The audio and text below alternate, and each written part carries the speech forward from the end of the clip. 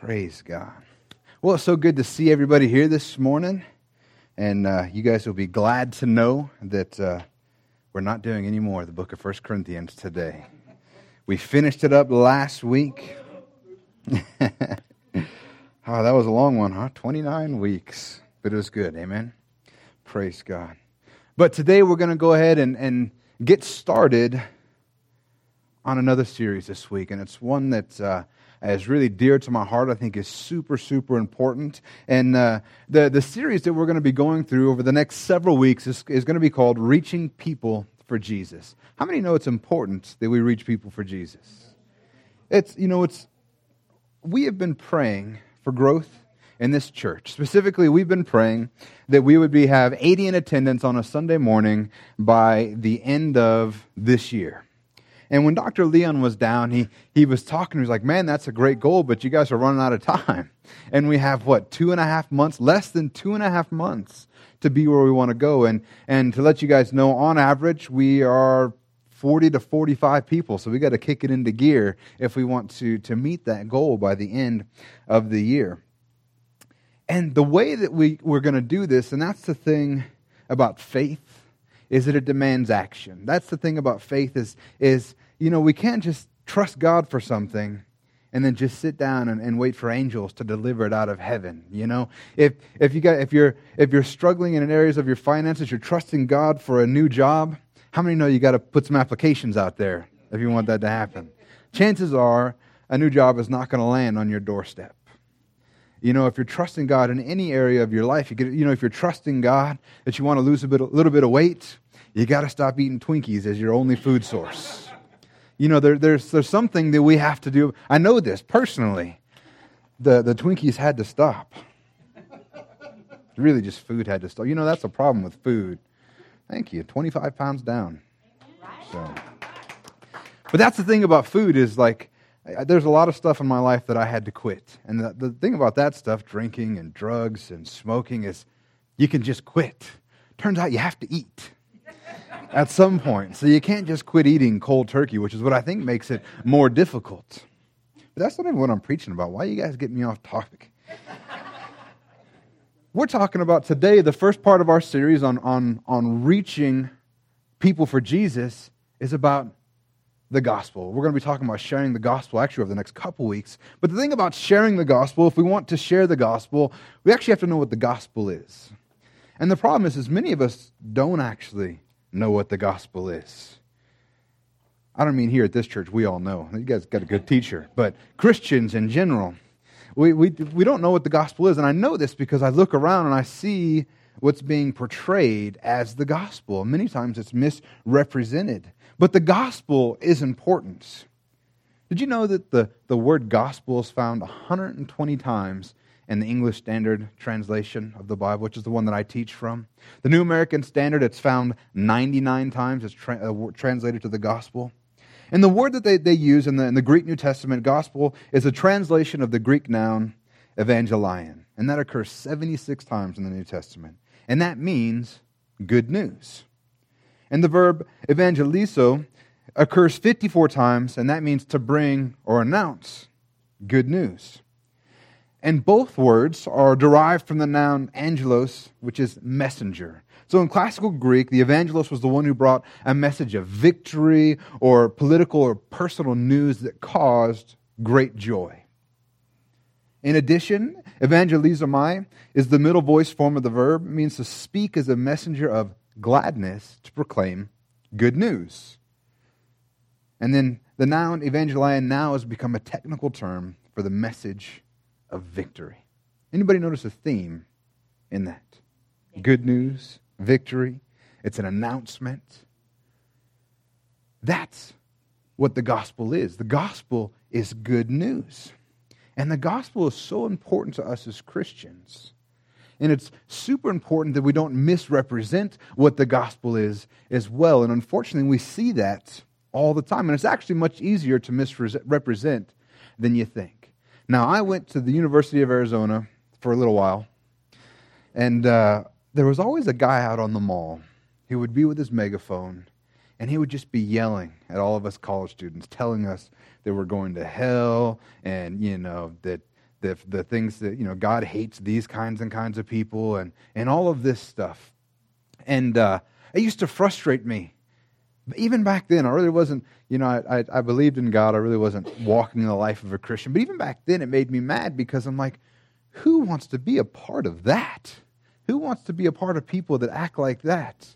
And all I could think was, the gospel means good news. I haven't heard one bit of good news come out of your mouth yet. It's all been terrible news. And then we see all the stuff that's happening around us. And all these tragedies that are happening, and people are out there saying it's God punishing us or God doing these things. And I'm like, that doesn't sound like a very good God. That doesn't sound like good news. It sounds like awful stuff. And then the truth is that works, or the idea that you have to perform or achieve something to be right with God, is preached and pushed so often that a young Christian would be forgiven for believing that that's what's required for salvation. Because we misrepresent the gospel so often.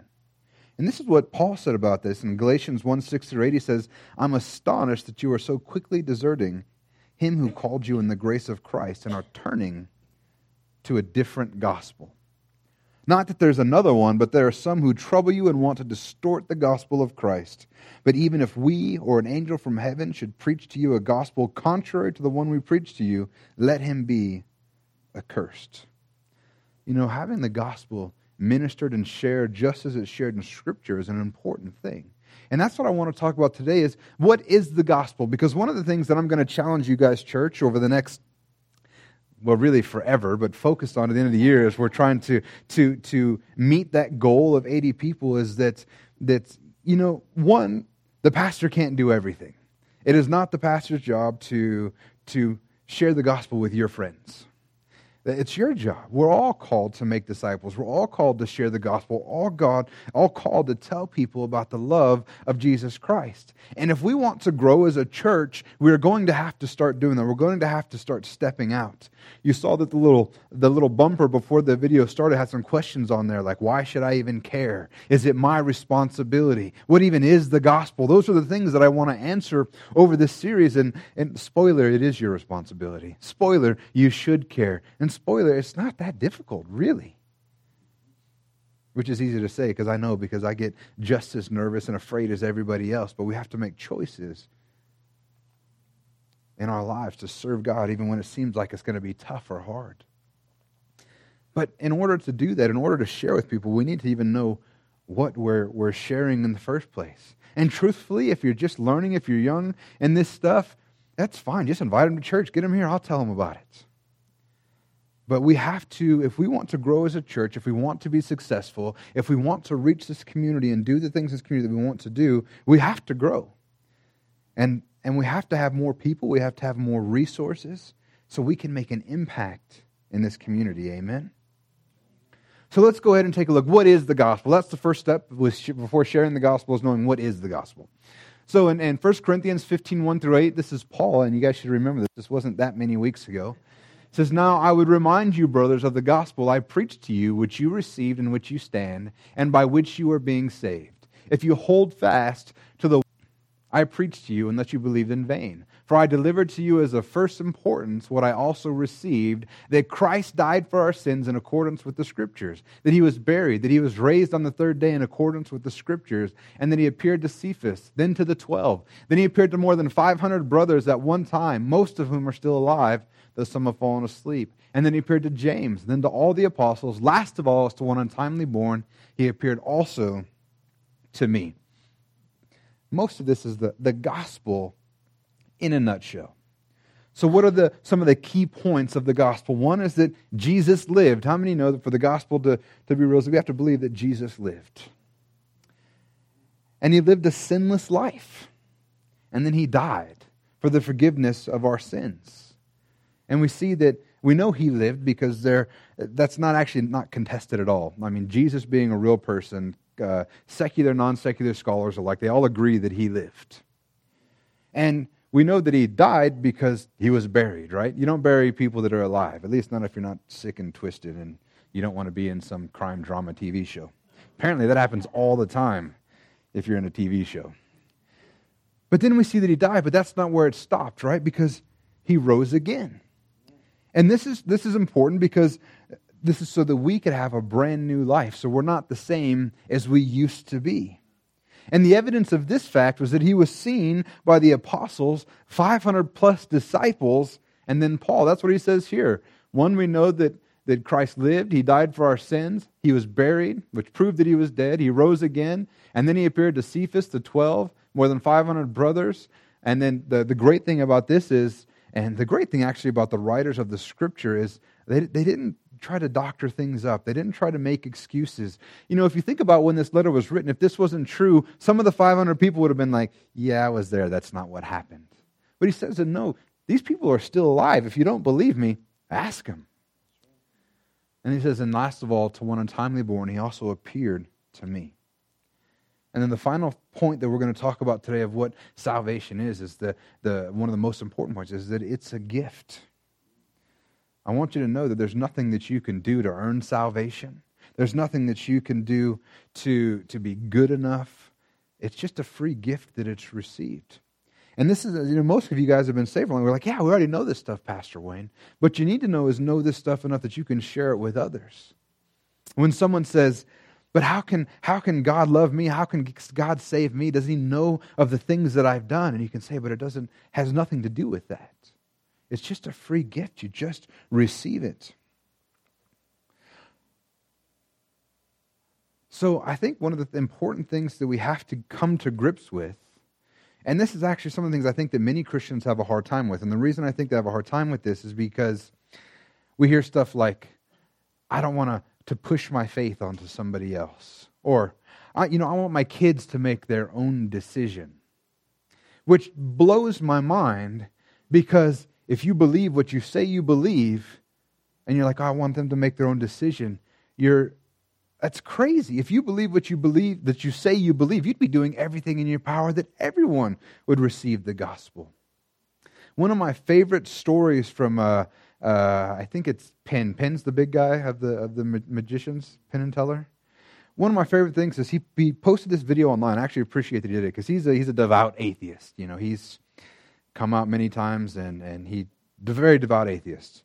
And he was at a show. And after the show, a guy came up to him and said, hey, I know you're an atheist, but I just want you to know that God loves you. I have this Bible here for you. And I want you to know that God loves you even if you don't believe in him. And salvation is available for you. And anyway, he goes home and he does a little kind of self-vlog YouTube video. And he's looking at the Bible and says, I want to share this story about this man that came up to me and offered me this Bible. He says, and this is what he says. He says, there's no God. I know there's no God. But this man believes there is one.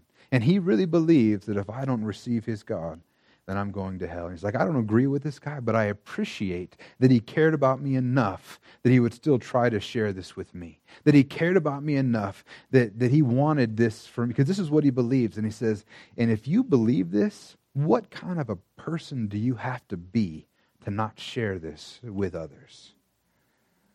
And if you think about it, that's true. I mean, if we believe what we say we believe, that if you are not saved, if you're not given a brand new life, that you will spend eternity in hell, what kind of a person do you have to be to not share that with others? Basically, you're not being willing to share that with others is basically saying that's where I want you to be. I mean, what kind of people do we have to be to have that line of thinking? And I think the reason we get caught up in that is we kind of get wrapped up in this idea that religion's kind of a good thing, right? The gospel's a good thing. Christianity's a good thing. But we really don't have a grasp of what it means to not be saved. Because if we did, our hearts would hurt uncontrollably for the people around us, for our friends, for our family members, for our children. They would break. And we would do everything in our power to share the gospel with them. And here's the deal. There is a need for the gospel. The ultimate truth is this, that we're sinners. When you're born, you are not right with God. And this is not a new thing. This is not, and it's not even just a Bible thing. This reality has been known since the beginning. I mean, nobody has to be told when they're doing something wrong. We have an internal conscience. Unless you've spent a long time trying to dull that down, we know when we've messed up. We know that there's things that have to be atoned for. And there's a real need for the gospel, because just as we yearn for something, even though we might not have known what it was, and if you think I'm crazy for that, look at what people are looking for satisfaction. They're looking for fulfillment in. They're looking in the party life, drugs, sex, rock and roll, the whole thing. They're out there looking for fulfillment in something, and they're not finding it anywhere. Because if they found fulfillment, how many know you wouldn't have to keep going back to it day after day, looking for the next high, looking for the next thrill, looking for the next something that's going to make you complete. And it makes you feel good for a little bit, and you're like, this is it, this is great. And then a few days later, you're looking for something else. And the truth is, like I said, most people don't need to be told that they're not right with God. We know that intrinsically. We know that there's something not right. We know there's something missing. And this scripture here is not the only one. In Romans 3:10-12, it says, as it is written, none is righteous, no, not one. No one understands, no one seeks for God. All have turned aside. Together they have become worthless. No one does good, not even one. Does it say some of people are okay? A few people got it down? No, it's no one is righteous on their own. And it's not the only. Romans 3:23 says, for all have sinned and fallen short of the glory of God. Ecclesiastes 7:20 says, surely there is not a righteous man on earth who does good and never sins. And the truth is, we all know that, and we don't even have to look at other people. It's easy to look at other people because it feels much better for ourselves when we point out other people's failures than our own. But the truth is, all you got to do is look inward for a few minutes, and it won't take long to realize that we have issues, that we have problems. And Stephen Curtis Chapman said this. He said, in the gospel, we discover we are far worse off than we thought and far more loved than we ever dreamed. Because you see, without Jesus, there's this massive chasm between us and God, and there's no way to get across it. There's no way to be in fellowship with Him. There's no way to make it across except for by the cross. The illustration that I love seeing is the man standing on one side and God on another, and there's a giant chasm in between them. And there's no way for him to get across until we lay the cross of Jesus across it. And he's able to walk across it like a bridge. And that's real for us, because to get right with God has nothing to do with how we live or how we perform, because we can never perform good enough. But instead, it's about Jesus Christ and what He's done for us. And what I'm so thankful for is that God doesn't love us for what we've done, but He loves us in spite of what we've done. That's good news. Because I've done stupid a lot. And I know you guys have as well, because I'm not special. I'm not unique. Or rather, I'm unique just like everybody else. We're all the same. We all do dumb things. And as a result, we do need restoration. We do need peace. And we do need to be made whole. And without Jesus, we are in a bad kind of way. We are in a pit of despair. We are going to spend eternity without God in hell if we don't receive the free gift of life from Jesus Christ. That's just the truth. But that's not the gospel. Now, to share the gospel with passion and believing it, we have to understand that there's a need. But that's not the gospel. That's what the guy on the mall at the U of A used to preach, that everything, nothing's good, you're horrible, you're awful. But the truth is the gospel says that, recognizes that that's the reality, but says, I have something for you. The gospel says that, no, you are good enough. The gospel says, no, you can be victorious. The gospel says, no, you can be made righteous. You can be made holy. You can be made perfect. But not of your own doing, but because of what He's done. Amen? We're never going to get done. 1 Timothy 3:16 says, great indeed, we confess He is the mystery of godliness. He was manifested in the flesh, vindicated by the Spirit, seen by angels, proclaimed among the nations, believed on in the world, and taken up in glory. The next important part about the gospel is we need to understand that Jesus really did live. And this verse describes kind of the works of Jesus in a nutshell. One, it says that He was manifested in the flesh. That's just that He was alive, right? Jesus came down, He put aside deity, He became a man for us. He lived, like I said earlier, historians, scholars, nobody argues the fact that Jesus lived. The problem that people have is not what Jesus lived, it's who He says He was. It's not about was he alive? Did he exist? Nobody argues that. The question is, was he really God? Was he really the Son of God? Was he really our Savior? Or was he some lunatic just spouting stuff on the corner of a street? And really, those are the options that he's given us. You know, a lot of people say, oh, no, he was a prophet, or he was just a good man. That was never an option to be taken. Him just being a good man can't even be on the table. And someone once described it well. He said the 3 L's. Jesus is either a liar, he's a lunatic, or he's Lord. That's a good man, a good person, a prophet was never on the table because Jesus claimed to be the Son of God. Jesus claimed to be God. That's actually, if you want to know, that's why they killed him, because he claimed to be God. And that was the main point of contestation. Was he just a man? Was he a prophet? Was he crazy? Well, I can tell you this. He could either have been a liar, right? That's potential. He could have been lying about who he says he was. But if you look at the one in the Bible, we obviously see that he's not a liar. But the reality is, if you go back and look at secular writings, secular historians, nobody ever claimed that Jesus was a liar. That never comes up. You can read about Jesus, you can read about what he did, but no one ever says he was a dishonest man or he was a liar. So I think all the evidence that we have today can rule that one out. The next one is he was bonkers. He was a lunatic. And the same thing. Nobody ever talked about Jesus like he was crazy. Nobody ever talked about New Testament in the Bible, biblical writings, or secular writings. Nobody ever considers that. So if he's not a liar and he's not crazy, the only other option is that he is Lord. And then it says he was vindicated by the Spirit. What's that mean? That means that he rose from the dead. Basically, the Spirit testified that Jesus was who he says he was by raising him from the dead. And that's how we can know Jesus who he said he was, is because he did rise. And there were many people that wanted to contest that, but the thing about it is all they would have had to have done was produce the body of Jesus Christ to destroy everything. And I don't have time to go into it as much as I would like to, but there's plenty of other physical evidence that shows that there's no way that it was faked, or that he was dead, or he just swooned, or that somebody stole his body. And if you ever want to know about that stuff, I'd love to talk to you about the historical evidence that says that there's no way none of that stuff could have happened. He rose from the dead. And then it says he was seen by angels because he was exalted above all. Hebrews 1:6 says, and again when he brings the firstborn of the world, he says, let all God's angels worship him. And he was proclaimed among the nations. First by the apostles and the disciples, and then by us, the church today. Or at least we should be. That's what this next few weeks is about, right? And then he was believed on in the world.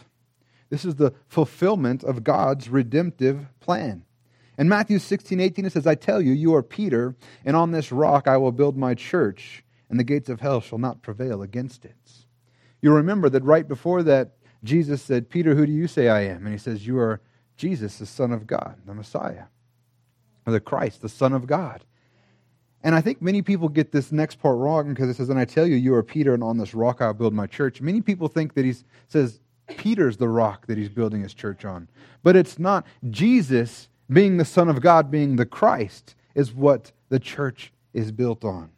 Believing, saying, knowing who he was, believing that he was the Son of God, that he was the Christ. That belief is what the rock is that the church is built on. Belief on Jesus. He's believed on in the world. And then he was taken up in glory. And this is when he ascended into heaven, and he sits at the right hand of the Father.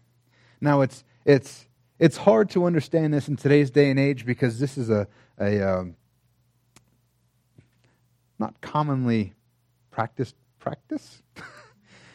You don't sit down until the work's done, right? Today's day and age with the work ethic of many, that's not the way we think anymore. But there was a time when you didn't sit down until the work was done. You worked until it was done.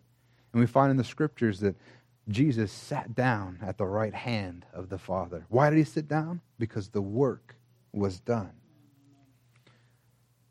In Hebrews 4:15, he says, for we do not have a high priest who is unable to sympathize with our weaknesses, but one who in every respect has been tempted as we are, yet without sin. That's the next thing we have to understand. Jesus lived a sinless life.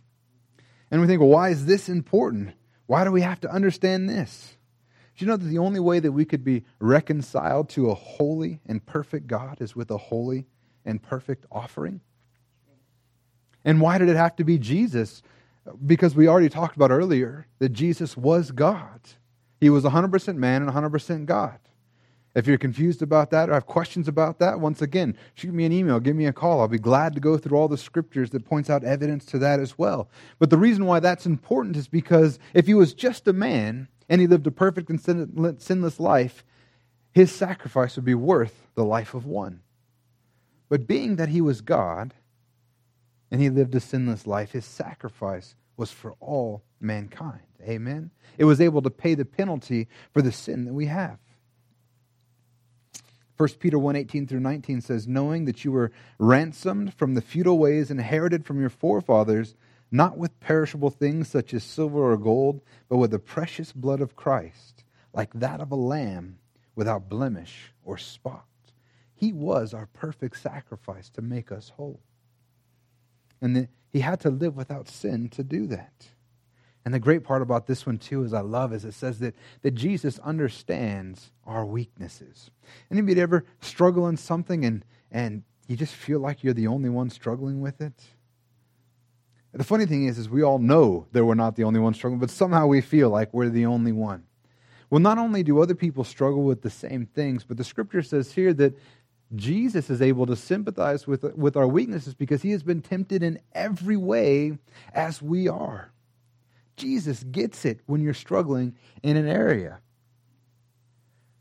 And he extends grace to you if you're failing in it. Get back up. Always get back up. The only time you fail permanently is if you stay in that failed state. Get back up. And I love the difference between Jesus and all of us is it says that he was tempted in every respect. That means he's faced the temptation of every man that's ever lived. And the good news is that he resisted that temptation. Why is that good news? You're like, well, that's great. Jesus did it. I'm not Jesus. Well, you got his spirit living inside of you. You've been made a new creation with him inside of you. That means that if he did it, you can do it. Amen? You can live without sin. Jesus gets it. And we can draw near to that throne of grace because he understands and he doesn't respond with judgment and condemnation, but instead responds with grace and mercy. Amen? In Hebrews 7:27, he says he has no need like those high priests to offer sacrifices daily, first for his own sin and then for those of the people, since he did this once and for all when he offered himself up. The next thing we need to understand is that Jesus' sacrifice for us was once and for all. It was a done deal. There's not more sacrifices that are needed. There's not more animal sacrifices that are needed. Jesus doesn't go back to the cross every time you mess up. He died once and for all to cover all sins. And you say, wait a minute, Pastor Wayne, you mean even my future sins that haven't happened yet? Well, just to answer that question is, when you got saved and you were born again, when did Jesus die for your sins right then, or had he already been dead the whole time? All of our sins in this lifetime were future sins as far as Jesus was concerned. None of us lived with him. We're 2,000 years later.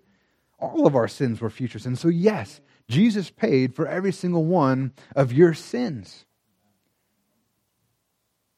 In Hebrews 10:10, similarly it says, and by that we will have been sanctified through the offering of the body of Jesus Christ once for all. See, the reality is there is a penalty for sin. We all instinctually know it. We all get it. We understand. And that's why we have a conscience. That's why we feel those things. And we know it too from the scriptures, because Romans 6:23 says, for the wages of sin is death. And the reality is God is good. God is righteous. He is holy, and God just can't sweep sin under the rug. God can't just say, oh no, don't worry about it. It's no big deal. Because by doing so, he would then no longer be holy. He would then no longer be just. And the truth is, we all get this. You know, most of us want to say, why can't he sweep everything under the rug? But the truth is, we all get this. Every one of us understands this because it's why we have a legal system.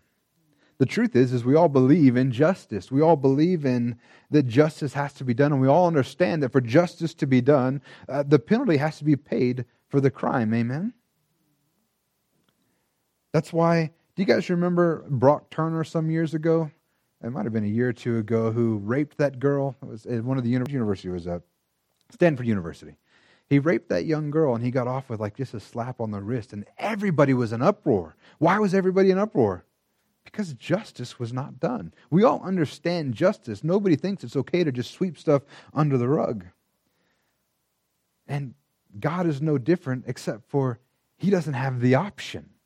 Because by sweeping stuff under the rug, He's not being righteous. He's not being just. And as those are intrinsic characters of God, as soon as He is not behaving in those ways, then He is no longer God.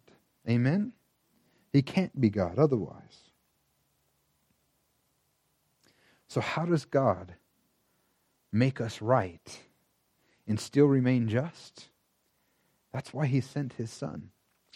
Actually, when I think about the mechanics of how we are saved, it's just brilliant to me, because God knew we couldn't do it in our own strength, and we can't do it at all, but He's a just God, so He can't just wipe it under the rug and forget about it, because if He does, like I said, He's no longer God. So He sends His Son to pay the penalty for Him. And what an evil God. He sent His Son. We just talked about Jesus was God in the flesh. He sent Himself. God gave up His own life so that you could live. And by paying the penalty Himself, because the penalty has to be paid, we are able to receive that mercy. We don't get what we deserve.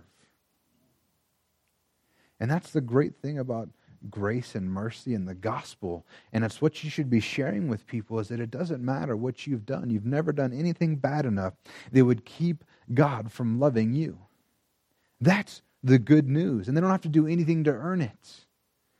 Even if they sinned 3.5 seconds ago, it's okay. That's not going to keep them out. They'll just receive Jesus Christ as their Lord and Savior and serve Him. Everything is taken care of. Colossians 1:13 through 14 says, He has delivered us from the domain of darkness and transferred us to the kingdom of His beloved Son, in whom we have redemption and the forgiveness of sin. You know, first we learned that He paid the penalty for us, and now we find out that we're actually forgiven of our sins. And the truth is this is the only way to be forgiven of your sins. There is no other way. And this is not a unique concept in Scriptures. In Hebrews 8:12 it says, For I will be merciful towards their iniquities, and I will remember their sins no more. Psalms 103:12, As far as the east is from the west, so far does He remove our transgressions from us. I love this verse. And it just shows me, when you think about this stuff, how God understood how things were going to be. As He inspired somebody to write this, He understood how things were going to be talked about in the future. Because, they didn't have a globe back then. They weren't dealing with that stuff. They didn't understand that when we did create a globe, they were going to put the north and south on the poles, but east and west would go around the latitude of the globe. So you think about this. If our sins were as far as the north is to the south, right? If you keep going north, north, north, north, north, you hit a pole, and then if you keep going, what are you doing now? You're going south. North touches south. But if you start going east, you never stop going east. If you start going west, you never stop going, you never run into east again. I find that brilliant. When you look at this stuff, you see these people had no idea what a globe was going to look like, how that was going to play out. But they could have easily said, our sins are as far as from the north as the south. But it wouldn't have had the impact. That means that our sins are infinitely far from us. And we've been delivered. We've been forgiven. And there's no sin that can't be forgiven save one. And that is not receiving Jesus Christ as your Lord and Savior. That sin against the Holy Spirit, you want to know why that's the unforgivable sin, that sin against the Holy Spirit? Because the Holy Spirit is actually testifying to every person in this world that they need a Savior, right? That's the purpose of the Holy Spirit. To convince them, to let people know they need a Savior, that they need forgiven. And when the Holy Spirit is testifying that to your entire life, if you reject Him, your entire life, that's the one sin that can't be forgiven. You're grieving the Holy Spirit.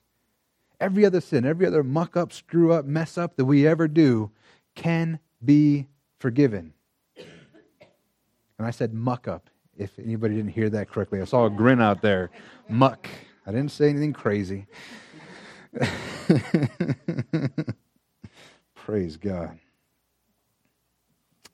What this means is that it doesn't matter how bad it is, what sin it is. If we repent and put our faith in Jesus Christ, those sins can and will be forgiven. Murder? Yes.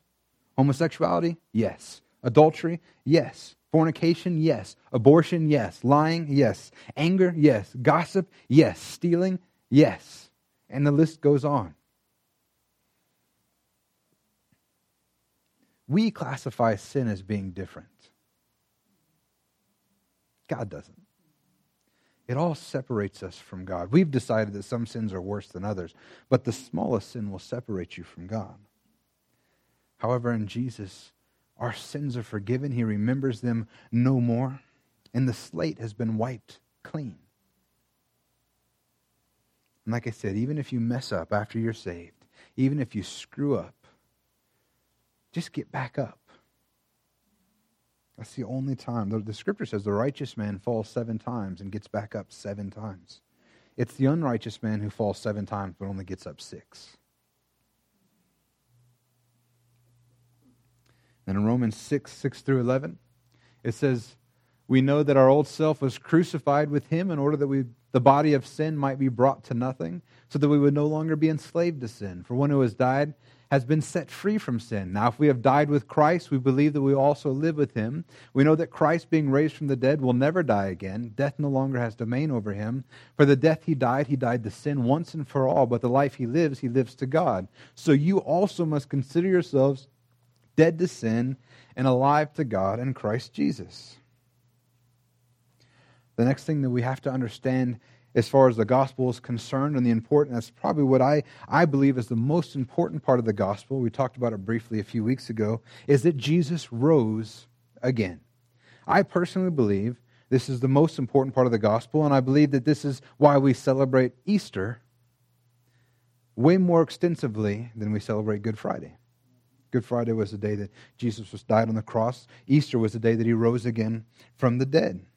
And the reason is our old self, the one that was bound up in sin, is dead and gone if you are in Christ. He died with Jesus Christ, was buried with him, was crucified with him. That's actually what a picture of baptism is. Baptism is not some supernatural mystical experience that cleanses you from sin. All it is a representation of your death. You get put under the water, your burial, and then when you're brought out of the water, resurrection with Jesus Christ. You rise again to new life.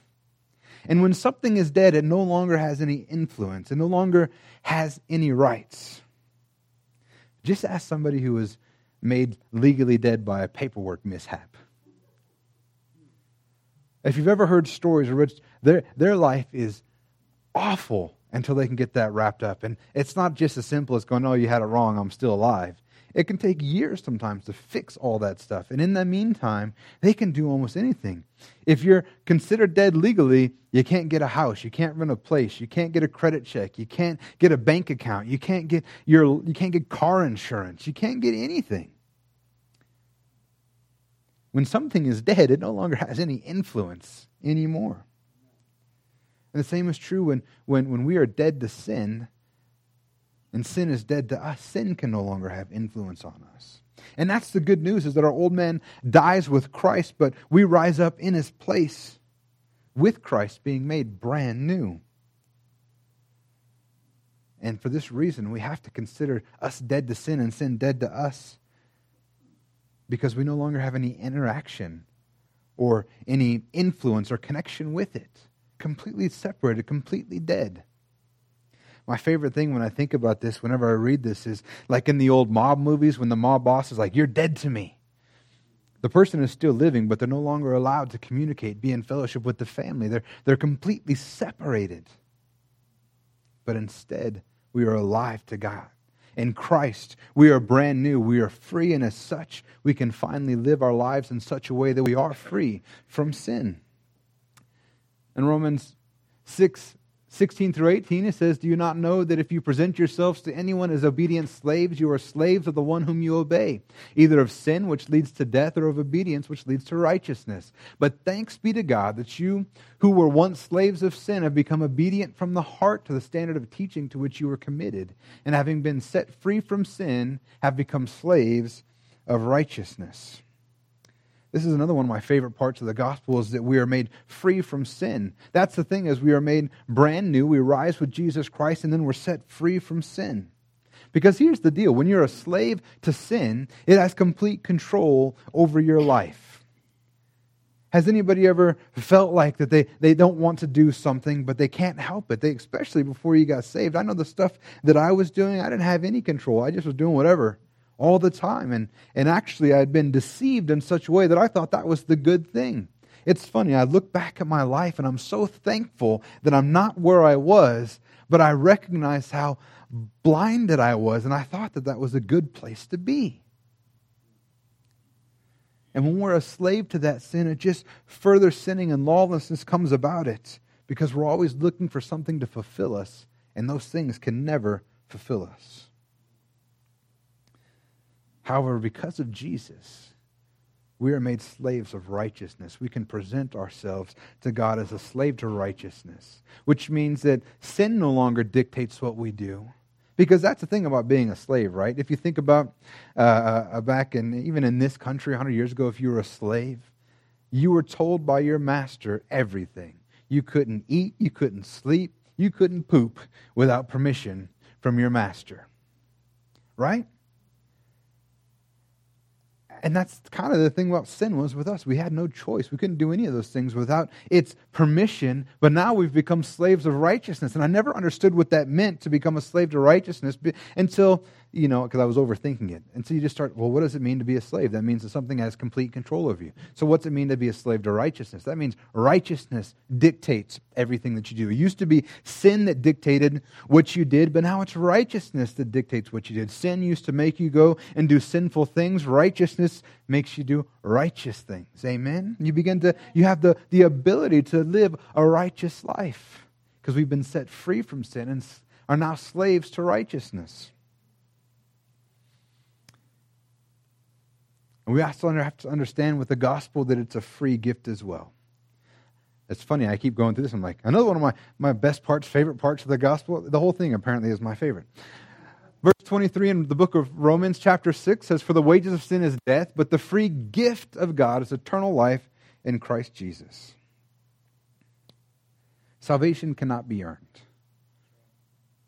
That's all there is to it. We can't live a good enough life. We can't do all the right things. It is a free gift. And it's, once again, not a unique concept in Scripture. Ephesians 2:8 says, "For by grace you have been saved through faith, and it is not your own doing. It is the gift of God." And unfortunately, this right here is one of the biggest stumbling blocks for, I think, people to really grab a hold of the gospel in their lives, because it's just too simple. It's too easy. We all think that, no, we have to do something. We have to do something to earn it. There's got to be something we can do for God, something that we have to do to make it right. But the truth is, there's nothing you can do, and you don't have to do anything. Just receive it as a free gift. John 1:12 says, "But to all who did receive him, who believed in his name, he gave the right to become children of God." It's a free gift. But for some reason, we all think that we have to do something to earn it, to work for it, to make amends.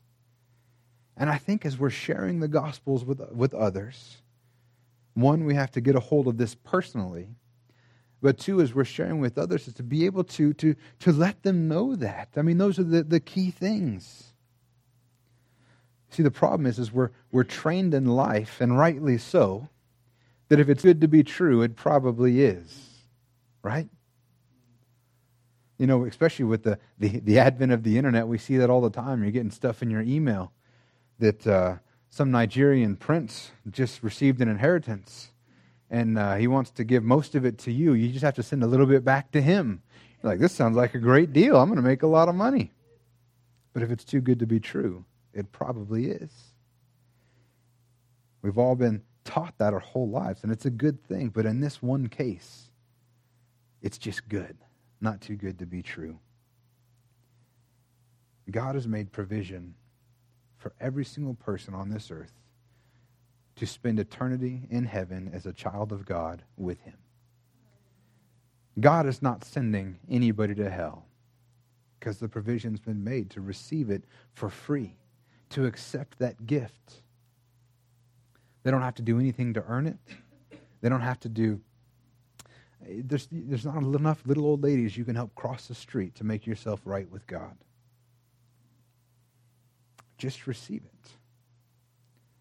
And that's where we're at with the gospel today, as we look about what is the gospel. Jesus lived a sinless life. He died for our sins, which paid the penalty for them, and as a result, we have forgiveness. And then he rose again from the dead, and as a result, we have a brand new life inside of us. The old person is dead and gone. You're made brand spanking new. It's not a fresh coat of paint. It's not just a rebuild of the motor. It is brand new off the lot. You're new. You're not who you used to be. And then finally, remember, as you're sharing this with others, that this is a gift.